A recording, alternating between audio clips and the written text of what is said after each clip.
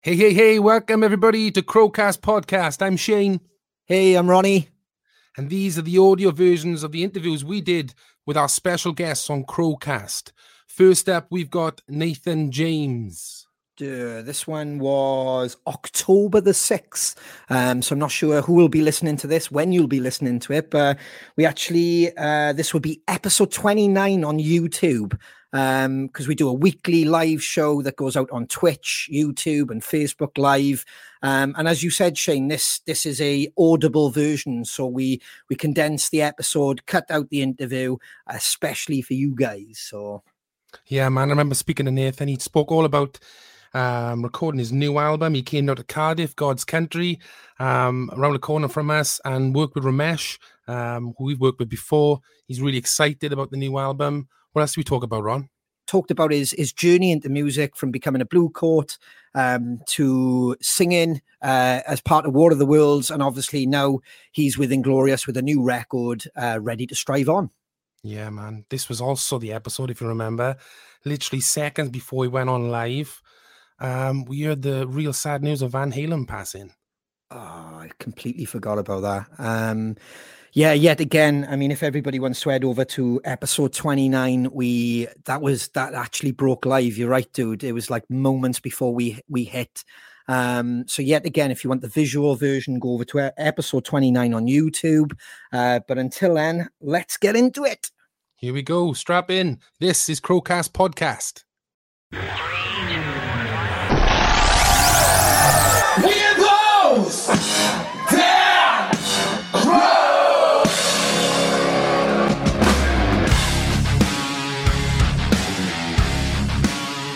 Fabulous. Shall we bring in a guest? He's ready. We know his mic is working. I'm excited for it. Yes, ladies and gentlemen, please welcome Mr. Nathan James. Hey. How's it going, buddy? I'm very well. How are you? Very well, mate. Very well. Look at that piano, looking very grand. Look at that backdrop. It's amazing. Yeah, it's terribly out of tune, but it looks great. But it looks great. I love that. That's like my drum kit. That is, Nathan. It looks pretty, but it's out of tune. How we doing, man? What's that? How we doing, buddy? I'm really good. Yeah. Just really bored now. We've had a really busy period with getting the album done and announcing stuff, and now there's like that lull. You know, that moment where you're just like, great. What do I do now for the next 3 months? So just teaching a lot and eating, drinking gin. It's basically been my whole lockdown. So I know what you mean, mate. Well, it hasn't been gin for me. It's been whiskey and sort of Southern Comfort and oh, lovely. Yeah, I know. So this album, man. So how long been working on that? We started writing it pretty much last year on tour. We started coming up with ideas during sound checks and stuff, and then we finally recorded it in the mighty Wales. Of course. Back in April, and we did it over 3 weeks, and it's great, and it's lovely being in Wales. Although it was lockdown, so we didn't get to go out and smash up fuel or whatever but we did have a good time, and yeah, it was lovely being in the Bay making an album. All right, you stayed in the Bay. Yeah, we stayed in a penthouse in the Bay. Oh, wow. Yeah, and we were recording with, Romesh Angoda, obviously. So, Cool. Yeah, it was just brilliant. What a lovely, lovely place. And he's such a nice guy. So good at his job. Yeah, man, he's the business. Fair play. Actually, no, it rings a bell. There was a seagull. Is that when the seagull did his? He threw up on your balcony. Yeah, I didn't see this, Ron. It's vile. This seagull got stuck on our balcony of this 14th floor penthouse. And apparently that when they're scared, they chunder to scare you away. Obviously we weren't going to jump off the balcony, so he had to. We ended up shooing him away, but it left a horrible stain. Who knew? I've never seen a seagull throw up like that before. That's it was on Instagram Live, wasn't it? It was literally I was live at the time. Dirty bastard. Yeah. So COVID didn't really interrupt your plans. Were you on the road? Were you, or did you always kind of? We know the score with bands. You kind of schedule in, right? We're going to do the writing and the recording and this. Is that where you fell and you were able to kind of overcome it slightly, or? We managed to get the majority of the writing done before lockdown happened, which was nice. I kept going up to London and writing with the boys, and they'd come down here to Devon. And then when it actually came to the album, we just kept pushing it back. You know how it was at the beginning of the year when all your dates got pulled as well. I remember. Yeah. As soon as all that stuff was happening, we just thought, let's push it back. And we pushed back the release, I think, by about a month. But yeah, it's still coming out early next year. So pretty cool. Amazing. Anything different from the other two albums for Inglorious fans? Oh yeah, loads. It's our first produced record that isn't by just a band. So obviously we had Romesh with us the whole time. So he's really been a big influence on the sound and arrangements and stuff that just we've never had as a band before. Like Inglorious has always been myself and the members producing the records and recording live. Right. Whereas this time we've made a really modern sounding rock record. And it's just sounds enormous. You know what his sound is like. Romesh's sound is so big. Yeah. And to hear this band with that is really cool. Totally different. But yeah, very, very happy with it. Hi, Claire. Oh, this is cute. Sarah Harris. Hello, everyone. Yeah, I spoke to Romesh in the week, and he was just singing you guys' praise and just says the album sounds huge. He's really proud of it. It's all down to him. We're terrible, so. There he is. There he is. Perfect. You shall appear. There we go. That's amazing. Yeah, we worked with Romesh in the past, and he just gets it when you give him something, and he really gets invested into the songs. And yeah, once he's over that arrangement, he's brilliant to work with. Like so. Yeah, as a singer, I'm sure you get this, Shane. Like, it's so hard finding a sound that you're really, really happy with. It's such a different instrument to anyone else. That I find sometimes it's really hard to get that real crisp quality and that sound that you want to hear from your own vocal. Yeah. But Romesh got it in about 5 minutes. This microphone that I sang on, the Jay-Z microphone, is just the best thing I've ever heard in my life. And he's mixed me, and I sound all right. So there we go.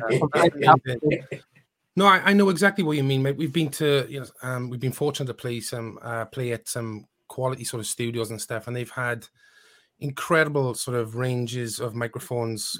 Some cost more than like my house.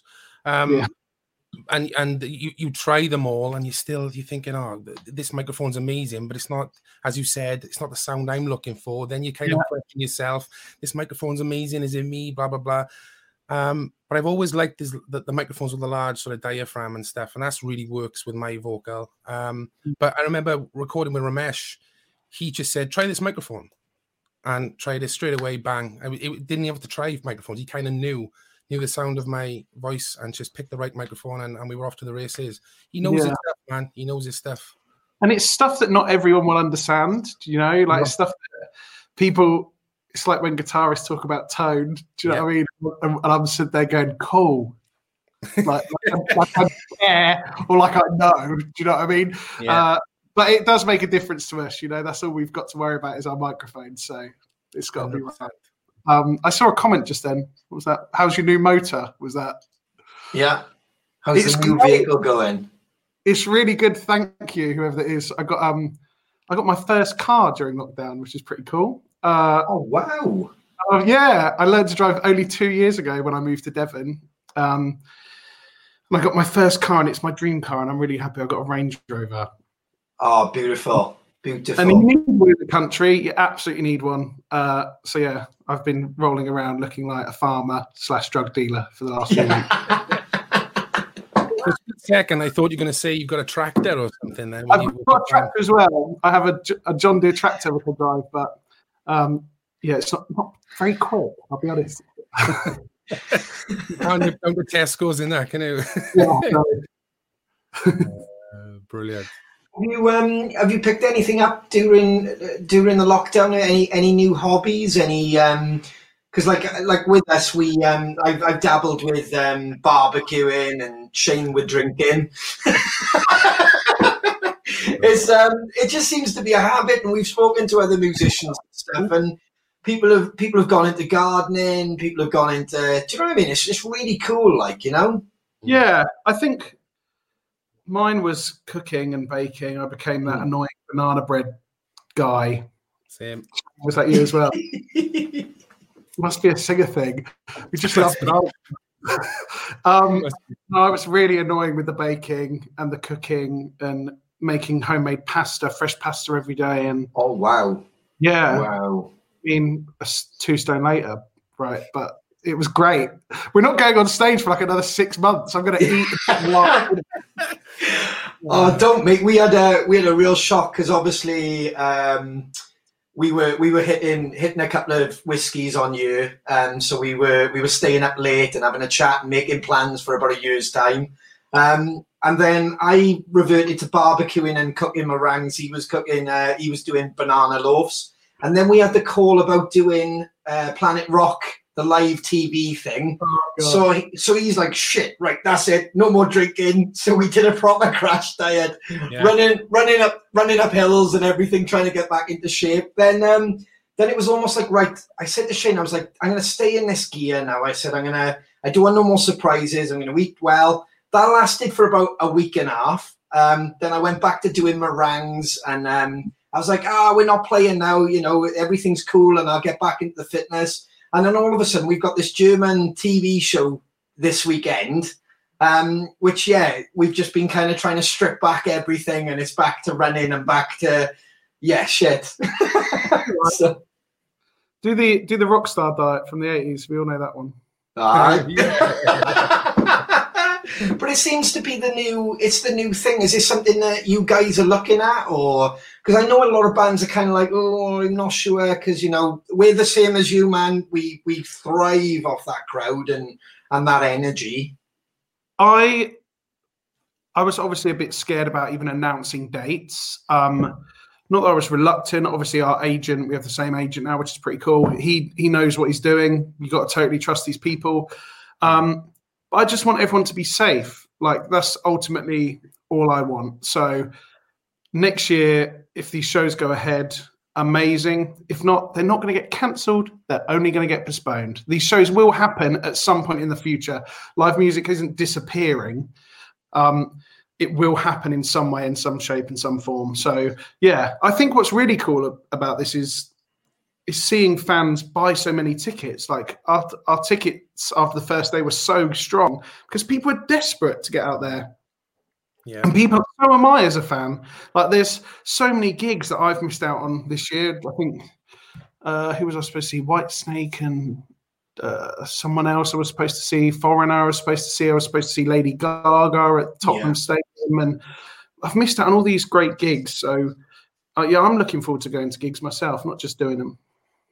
Well, I was hoping to take the wife to watch Adam Lambert and Queen. I promised her that. I think Muse. I think the boys had tickets for Aerosmith.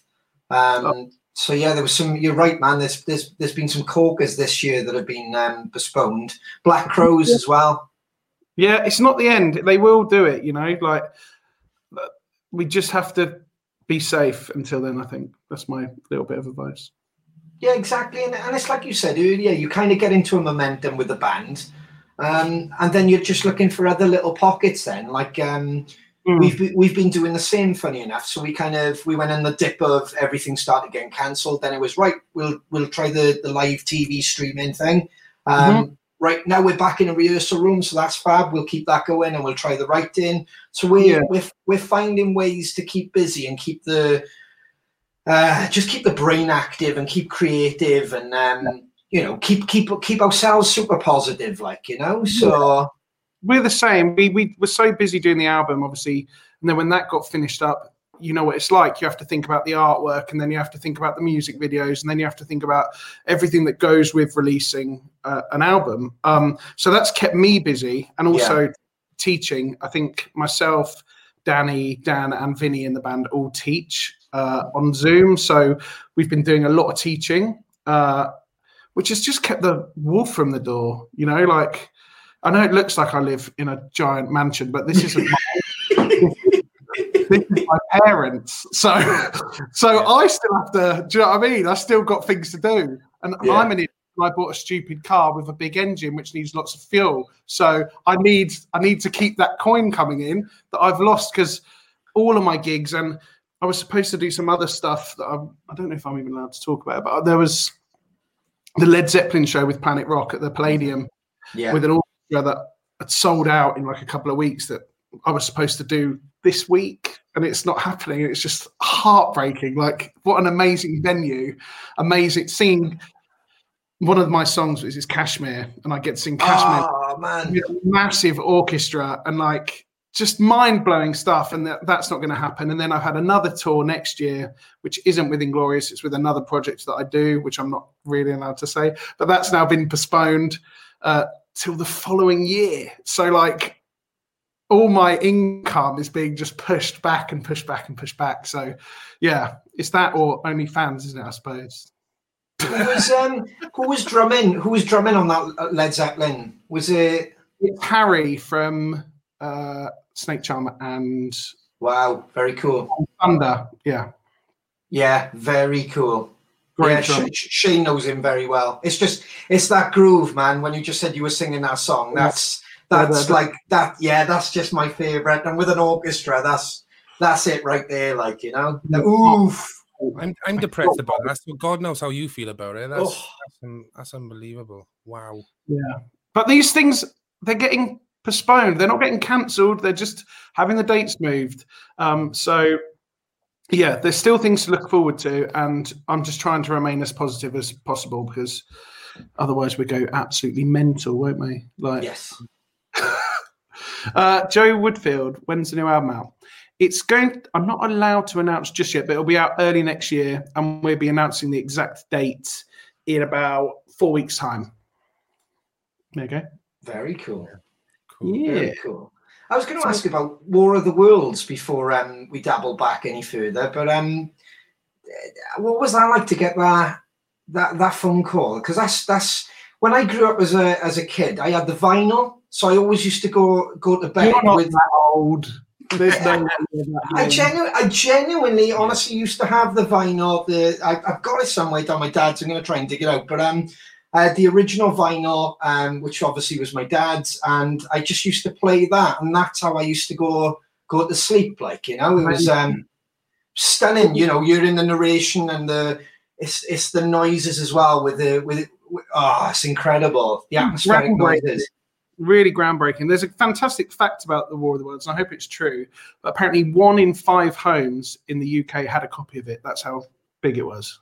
Wow.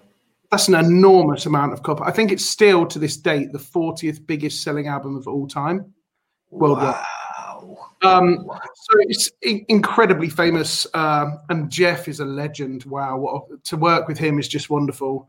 And he even used my voice. He got me to record the song that I do in the show, which is Thunderchild, when they did this interactive, like, virtual experience in London. Mm-hmm. So when you were going round, when you got to like this giant boat room and you sat in the boat and you're like fighting the Martians, my voice is like blaring in your ears, which was amazing to be there. And it's amazing to be part of those kind of things, you know, because that album's been out 40 years. So you have to try and bring something new to it. Yeah. Every time. And I'm lucky enough that he's a fan of my voice and what I do. So super, super lucky. Yeah. Wow. So let's talk about you growing up, Nathan. When did it start? But when did you find out that you could sing? Honestly, when I was probably, I think I was about 11, and I didn't know I could sing, but my head teacher at my primary school said to my mum, he pulled her aside and was like, "Look, Nathan can sing." And she was like, no, he can't. And and then he said, no, honestly, I'm going to put him forward for this concert. It's in front of 1,500 people and he gets to sing a solo if he gets it. And I got it. So my first ever live performance at 11 was in front of 1,500 people with an orchestra.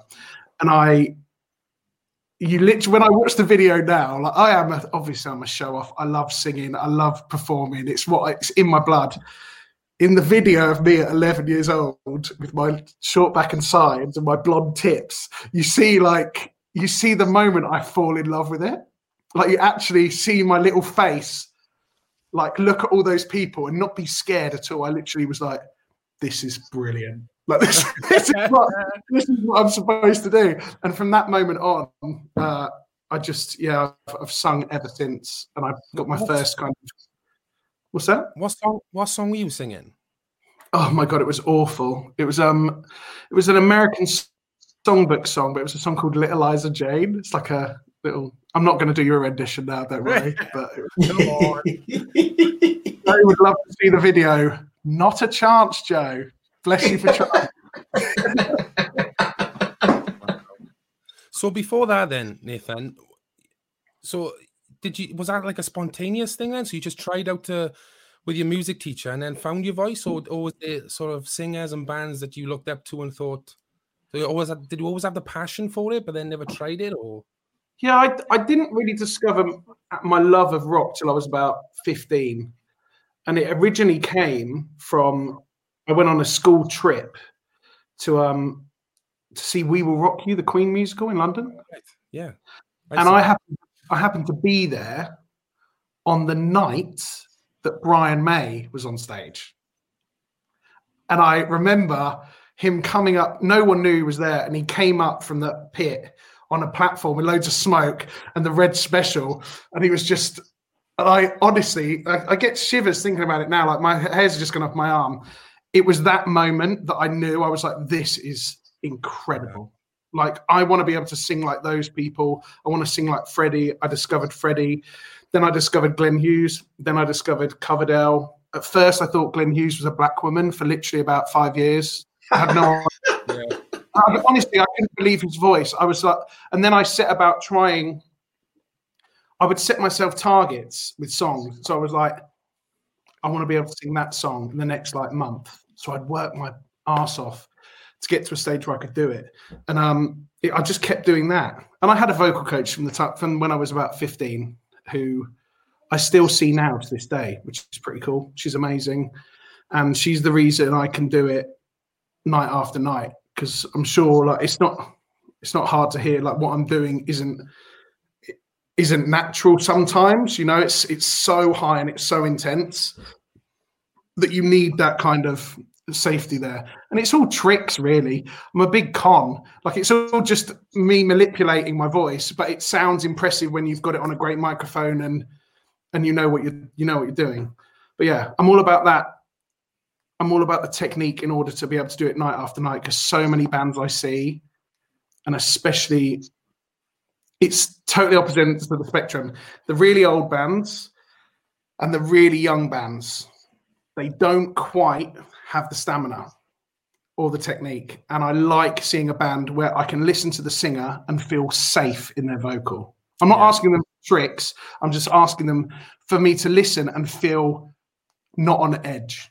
Do you know what I mean? Like, I want to enjoy it. I don't want to be like, oh, are they going to get to that note? Like, I want it to kick me in the face. So yeah, that's where the like singing kind of came from, I suppose. Wow. I think you're selling yourself a bit short there as well, dude. It's not all just tricks. You've got a hell of a voice. Yes. I'll take that from you because you're Welsh. Oh, incredible, dude. Incredible. Your range is ridiculous. You've met Coverdale, though, haven't you? Yeah. I see, I'm so excited. I told this story a little bit earlier on an interview. We exchanged words on Twitter. He's very active on Twitter, which I try and be, like you guys try and be on all your social medias. It's really important to me to give time to these fans. And I am a fan of his. So we're on the same label. And he once invited me backstage at Wembley. I went backstage and then he had to be rushed off because he wasn't feeling very well. So I didn't get to meet him. Heartbroken. I was absolutely gutted. And then we're doing these festivals and we had him on the same 2 festivals on a Friday and a Saturday. And I know his guitarist Joel really well. I was in Trans-Siberian Orchestra in America with Joel. So I was like, Joel, now's the time. Like, I've got to meet him. He's my God. So Joel tried the first day. His tour manager wouldn't let me anywhere near him at all. He was like untouchable. And then the next day, we actually had a crash that first day on the way to the gig, like in Switzerland. So Inglorious, our van crashed with 3 of us in, and the driver was like 80, and it was absolutely terrifying. I was really shaken up, and we had to be on stage 2 hours later. So next day, I'm like stood backstage during Whitesnake at Grass Pop, and I'm going, God, I wish I was on the side of the stage. I wish I was on the side. And their guitar tech looked at me and went, and I was like, me? He's like, yeah, come here. And he went and got me from security. He said, look, you look like the biggest Whitesnake fan in the world. Do you want to watch the gig from here?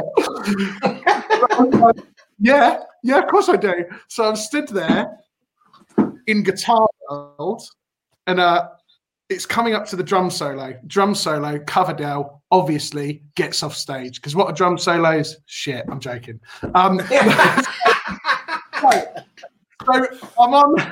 on there, and he's walking off. Saying that, sorry to cut you off there. He thinks the same, mind. Our drummer thinks the same. I absolutely hate them. If I was in any band, if I did a gig with you and you were like, right, there's a part of this set, I want you to do a drum solo, I would be like, I would rather play the spoons, mate. I would rather come down and play the fucking spoons for 5 minutes and try and be more creative with spoons, because I just see him as building a shed. To other drummers, it's pretty cool. You can go, oh yeah, I can do this. I can do Mama Dada. I can do fucking. But to other people, they do the nodding for 10 seconds, and after that, they're just like, how long does it go on for? It's fucking. There's just no.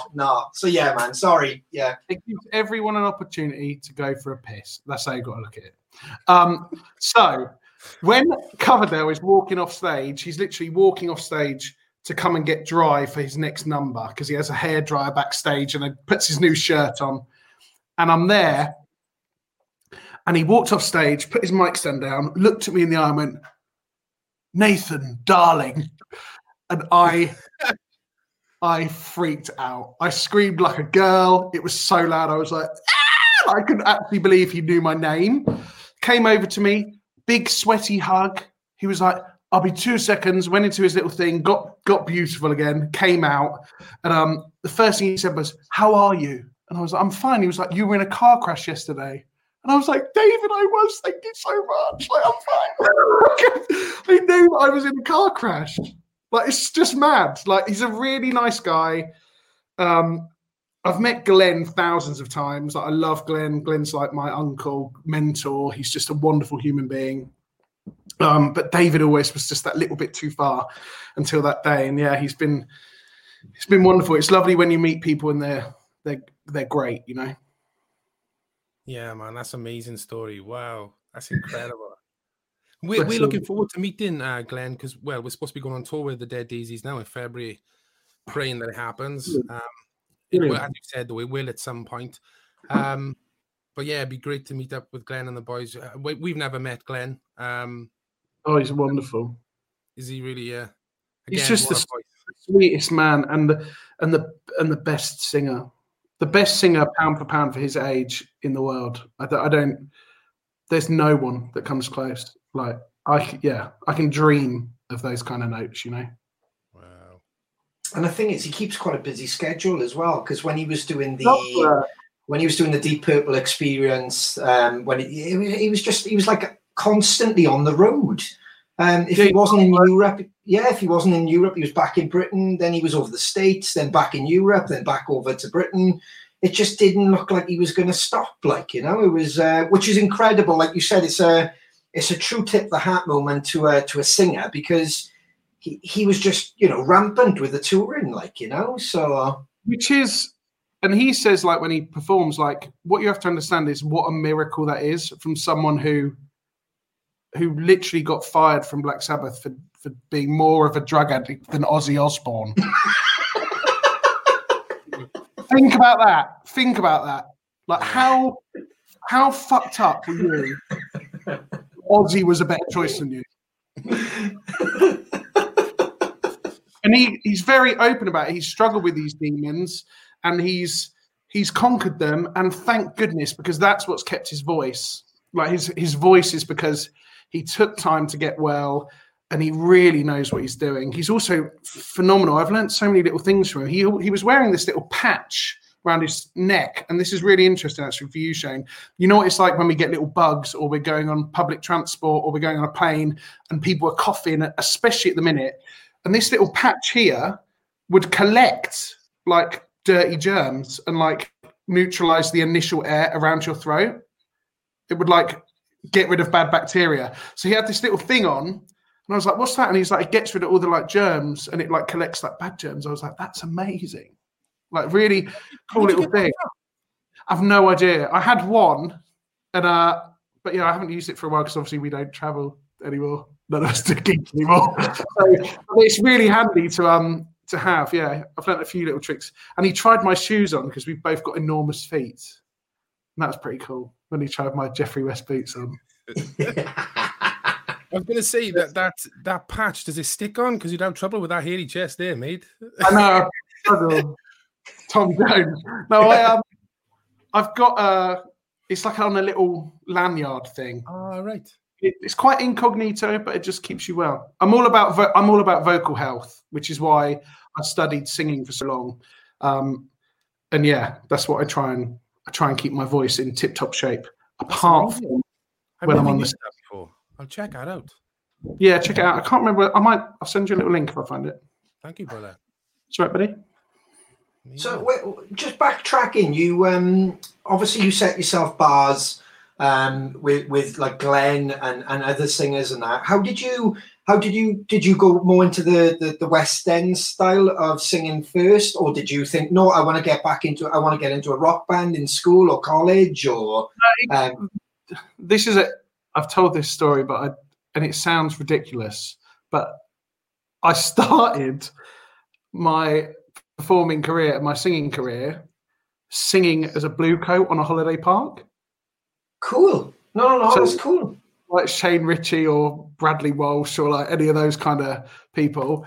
And I was singing every night. And back then, when I was 16, that was when you could smoke indoors. So we were in a smoky clubhouse at 16. I was 150 miles away from home. So I was getting up to all sorts of mischief, being an absolute terror, and just loving it. I just really enjoyed it, it got my stamina up, and it got me singing all different styles of music. Mm-hmm. After that, I went over to America, and I was on a cruise ship for a year for Royal Caribbean. And that was all pop music. So it was Elton John, it was Stevie Wonder, Billy Joel, all artists kind of like that I was doing in the shows on there. So I went around the whole of America, South America, Hawaii, Alaska when I was about 18. Came back and then got my first theatre job, which was a show sponsored by Harley Davidson called Route 66, and it was singing all the classic American. Started singing Bon Jovi and Guns N' Roses, the Eagles, like just great stuff. And then I got Thriller Live, the Michael Jackson musical, which I did for a year. And just after that, I got asked to be on The Voice, and I didn't get through, which was at the time so frustrating because I didn't even want to necessarily be on the show. They kind of begged me to go on the show. And they scouted me. It was for the first series, so I was all excited and then initially disheartened when I didn't get through. Then I walked off stage and had a phone call from Andrew Lloyd Webber's company asking me to be on their show because they knew I hadn't got through. And I did that, but knowing at the time I'd already had an offer from the Trans-Siberian Orchestra in America of a US arena tour, 60 dates, full US visa. Yeah. Being in a band with Al Pitrelli, who was in Megadeth, Alice Cooper's band, John O'Reilly from Rainbow on the drums, like just incredible band. And yeah, when I eventually got kicked off that show, I flew straight to America and did a 60-day US arena tour. And then on that tour, I got discovered by a guy called Derek Shulman, who's the guy that signed Bon Jovi in the 80s. He also re-signed AC/DC when they did their comeback kind of launch, and he signed Dream Theater and Nickelback and all these kind of bands. And he acted kind of as my A&R and shopped me around to labels, and then I signed with Frontiers, and then I put the band together. Very cool. Very cool. I love that. That's not bad, is it? It's. Wow, dude. I think people tend to think like that I'm some. I think the general consensus is that I'm a bit of a pompous twat who kind of just got it all handed on a plate. But when you hear the story, I genuinely did work from a horrible, shitty clubhouse in a holiday park in Devon to, well, now Main Stage Download or whatever the gig is, you know? And yeah, I'm really, really proud of my journey. I'd never shy away from it. And I'm really lucky that I've never, to this day, touch wood, I've never had to do anything that's not singing. I'm really, really lucky that I have always found a job where I can use my voice. I love that, and that's what I love about doing this, man. It's not just because we put it up on the Crows thing and that. We haven't got to meet you yet. You know, we were hoping to come across you in a festival or on a bill. Yeah. And then I love the whole, like, you know, you sit backstage, and I don't like it when it's just like, hey man, how you doing? And you just walk off. I kind of like to know where people have come from or what they've done, or little things, like exactly like you just said then. You know, if I kind of went on YouTube or whatever, I'm going to hear all about your new records. And it's the same with us. You know, you do the promo stuff. So it's nice to actually sit down and kind of hear that you did that and you worked your ass off. Like, do you know what I mean? That's the... Because we're no different, dude. We left school, hit all the bars, hit all the shitty clubs, and you do your covers, you work your way up, and then you start your writing, and then, you know, then you get turned down for about 20 years. So it's like, okay. And in regards to like the band, I never wanted to like start a band because I was so scared of writing. Like, I'd always sung other people's songs for my whole career, and I did pretty well off singing other people's songs, whether it was Michael Jackson songs or whether it was whoever's songs in the show that I was in. Yeah. And the A&R guy who signed Jovi, he said to me, look, I said this to John, you need to write songs. He was like, if you want to be taken seriously, you have to be able to write songs. And I shit myself. I was like, no, I can't write songs. Like, this is going to be awful. I don't know what to say. I don't know what I want to say. And my first writing session, I wrote Unaware, which was on our first record, which was it was A-listed on Planet Rock for about 16 weeks.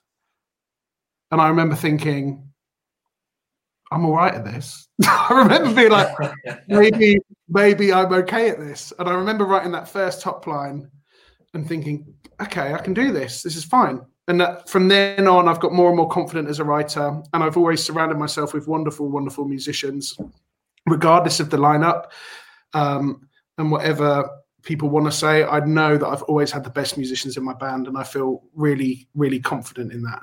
And I'm really happy to have been able to work with so many great players. So do you play anything yourself, or is it just... I play that thing, yeah. When it's in tune. Yeah. Not that, really.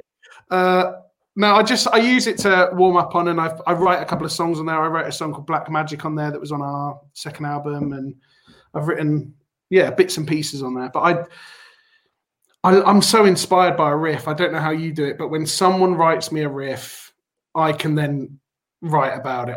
I need to feel that mood of what the songs are gonna sound like, you know, and that always for me comes from a riff. Yeah, 9 times out of 10 with us, the music comes first. It's all about the feeling. What that music is saying to you, and then you write accordingly, and then pull apart on those emotions, those heartstrings, and all those experiences you've had through life. And yeah, man, I'm with you totally there. It's all about the... I'm not a poet. Do you know what I mean? I don't see myself...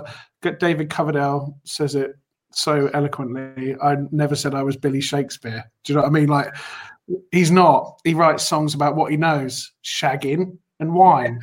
Like, that's about it. But they're great. So just write about what you know, and make sure that you're surrounded by great people to do it, and great musicians. And as I said, every time we've done that, every time we've written an album, it's always been that way, especially on this record, because it was so easy. It was the most wonderful experience writing and recording with Romesh and being in Cardiff. Obviously, it was lovely, and I really can't wait to do it again. Yeah, I can't wait to hear it, man. That sounds amazing. Cheers, buddy.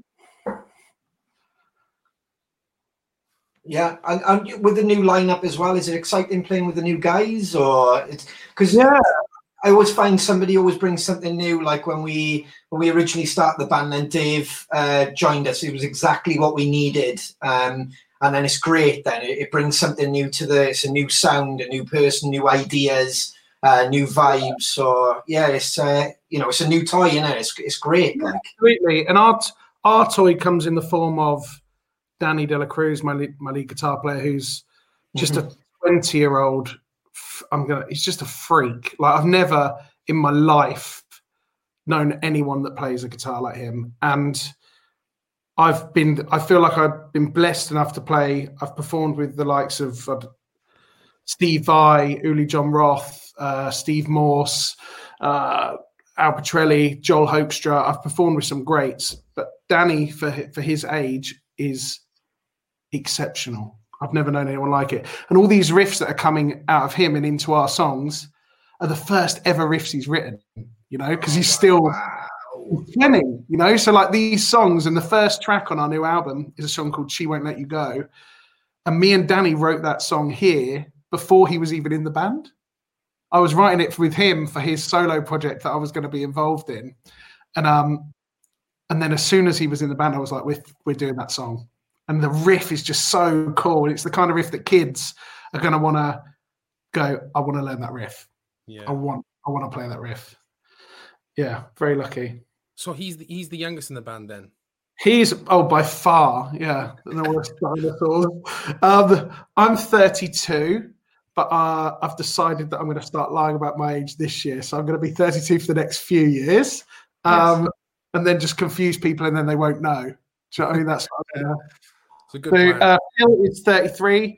Vinny's a little bit older. He's a little bit older than Phil. And then Dan is the same age as me as well. But it's so cool at the minute. I don't know if you boys have got kids, but Vinny, our bass player, has just had a baby. And Phil is literally just about to become a dad like any day. So there's like inglorious babies happening, which is really cool. And I'm getting the baby grows printed, as you can imagine. I love that. Yeah, you got to do it. Yeah, we've got kids, and I've always made the joke on you in my house. It don't matter what floor you go on, it sounds like a different vibe. Like my boy's really into his modern Stormzy and rap stuff, and then I'll go on to the next part. And my youngest boy is into like theatre. Like proper show tunes and stuff, which I grew up with all of that, so it's brilliant, so amazing. Yeah, I love that. It's a mixture of everything, so, and Shane's is exactly the same. They're all into their music, so that's good. That's what you want. I think variety is really important. As you can kind of tell from my story, it's not always just been rock, but if you look at the gods, if you look at the Freddie Mercury's, it's the same sort of thing. Like they're inspired by everything. Classical music, Richie Blackmore, so heavily inspired by classical music and all sorts of different styles. And I think that's important. It's important to keep it fresh. Definitely. I 100% agree with you. We got so many influential sort of. I'm the same, bud. I mean, I grew up. I did all the sort of pubs and clubs. I sang everything from pop to rock. And then, as you said, Freddie Mercury was like huge. I think he was the first guy I looked at and just thought he didn't give a shit.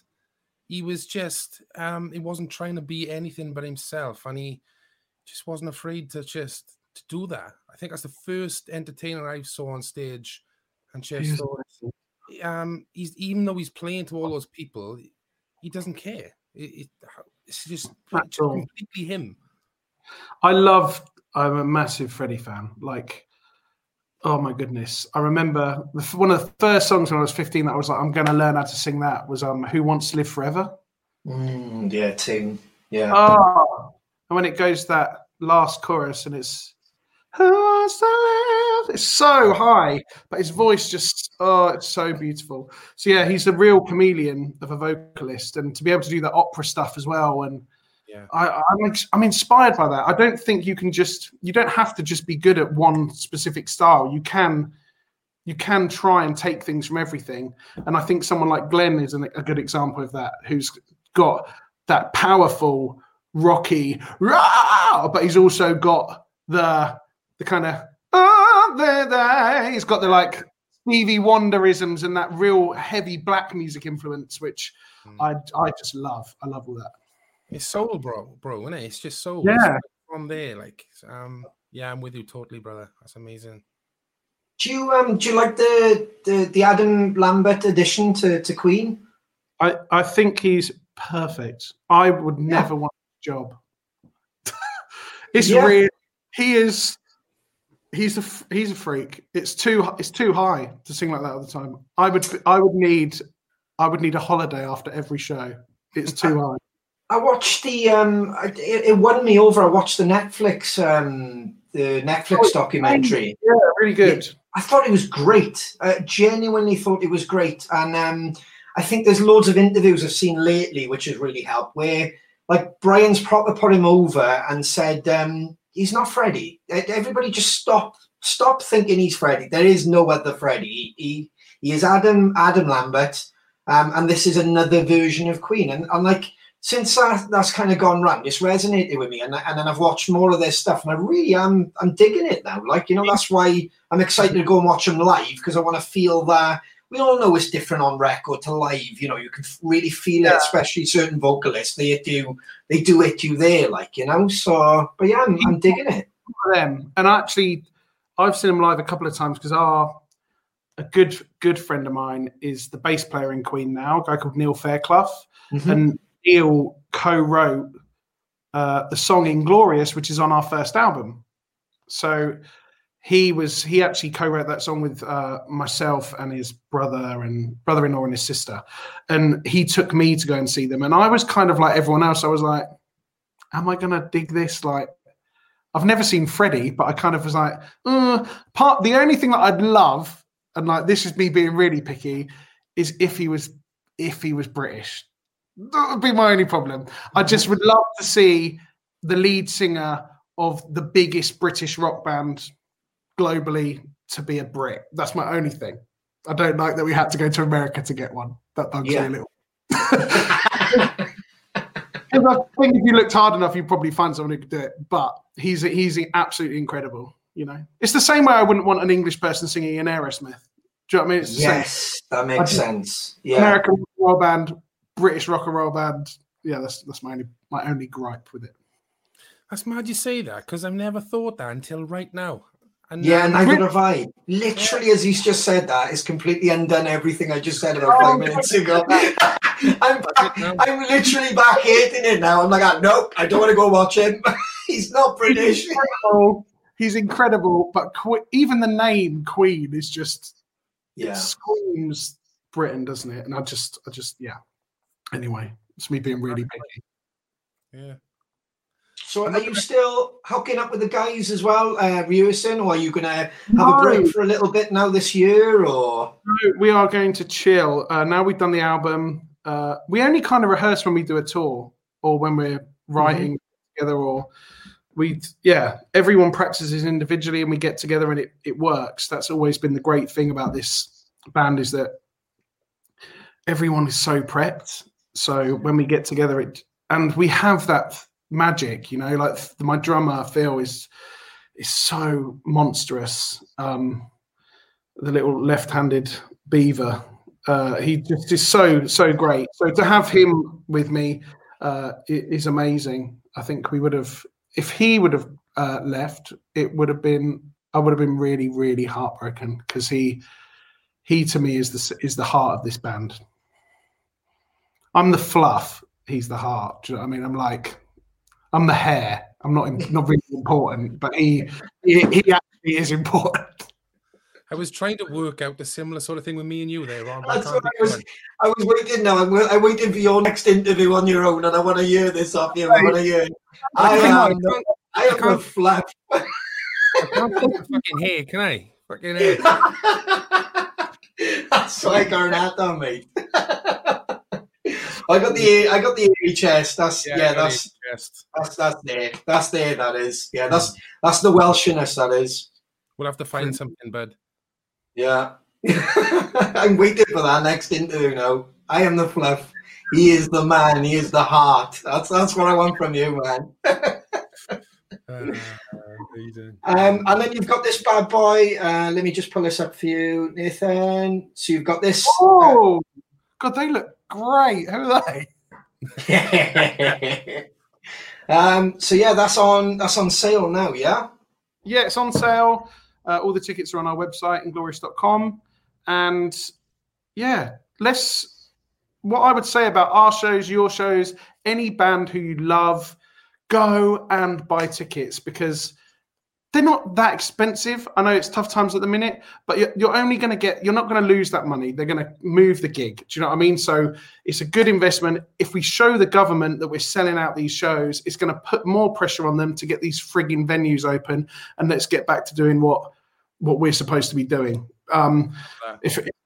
We got to fill these venues more than ever. If you care about your local venue and you care about your bands that you've supported and you want to help them out, go and buy the ticket. Go and buy a ticket. We're not asking a lot. And let's show everyone that we're supposed to be back in these venues making lots of noise.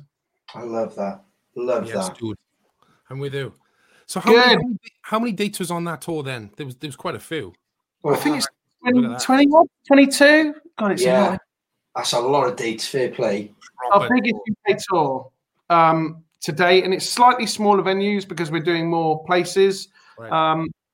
And we haven't announced our support yet, which will be really cool when we do. So, yeah, everyone stay tuned for that. Yes, tickets bought. Thank you, Sarah. We're trying to instruct the rule of 6 on the tour, so you have to go to 6 shows. That's we're going to pinch that off you. That's amazing. Deary me. Anyway, I should leave you boys to it.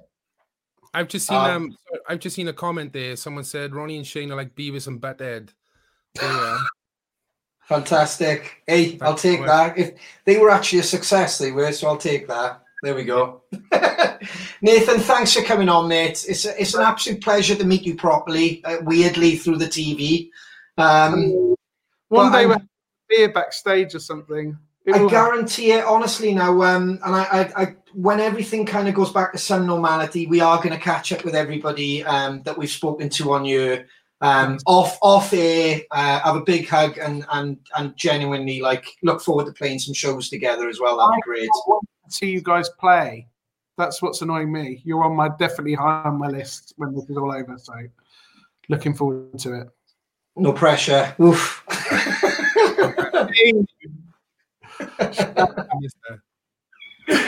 That's brilliant, Nathan. Thank you so much, mate, and take care. Anything you need, you know where we are, and we'll see you soon, mate.